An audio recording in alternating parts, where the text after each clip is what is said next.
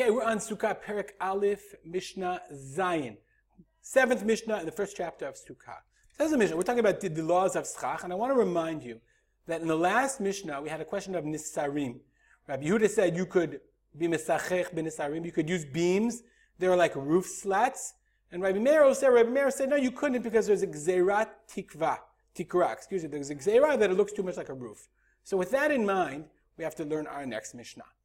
If I have a roof that's made of slats, korot or nisarim, beams or slats, it doesn't have ma'aziva. What's ma'aziva? The Bartuner says, tit o seed. Tit is the mud, or the seed is the lime, I think, whatever. It's the mixture. Meaning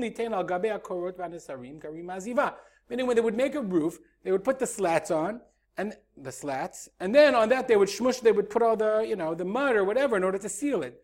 So you basically made your roof, and you were redoing your roof for the winter, and you didn't finish it.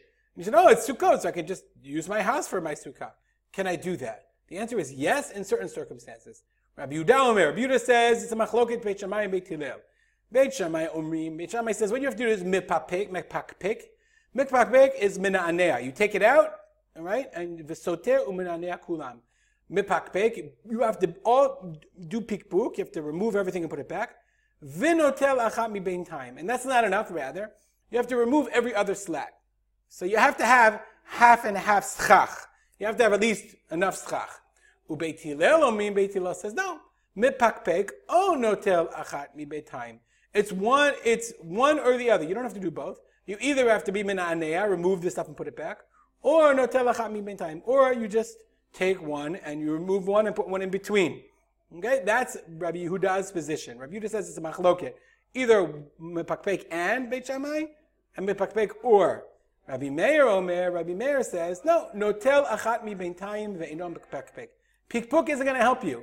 Rather, both Beit Shammai and Beit Hillel agree that you have to take one, notel achat mi beintayim, you have to get rid of every other slat. Why? Let's look at the Bartunura. Okay, the Bartuner says, Rabbi Yehuda l'ta'ameh, the machshir l'sachech b'nesarim, says that the slats aren't the problem. Hilkach, therefore, according to Beit Hillel, pikpuk sagye. Pikpuk is not enough. Because without pikpuk, it's a problem of ta'aseh v'lo mina'aseh. Remember we said, you built it for the roof, you didn't build it for the sukkah. So you have to do mikpakpek. Even though the slats are not a problem, according to Rabbi Yehuda, you have a ta'aseh v'lo mina'aseh problem. Rabbi Meir says, no, it's not just a ta'aseh v'lo mina'aseh problem, it's also a gzeirat tikra problem. Remember that you have to do pikpuk is not okay. It's not just ta'aseh v'lo minasui. Pikpuk is for ta'aseh v'lo minasui. Moving it means I remake the sukkah, that's fine. But now I have slats.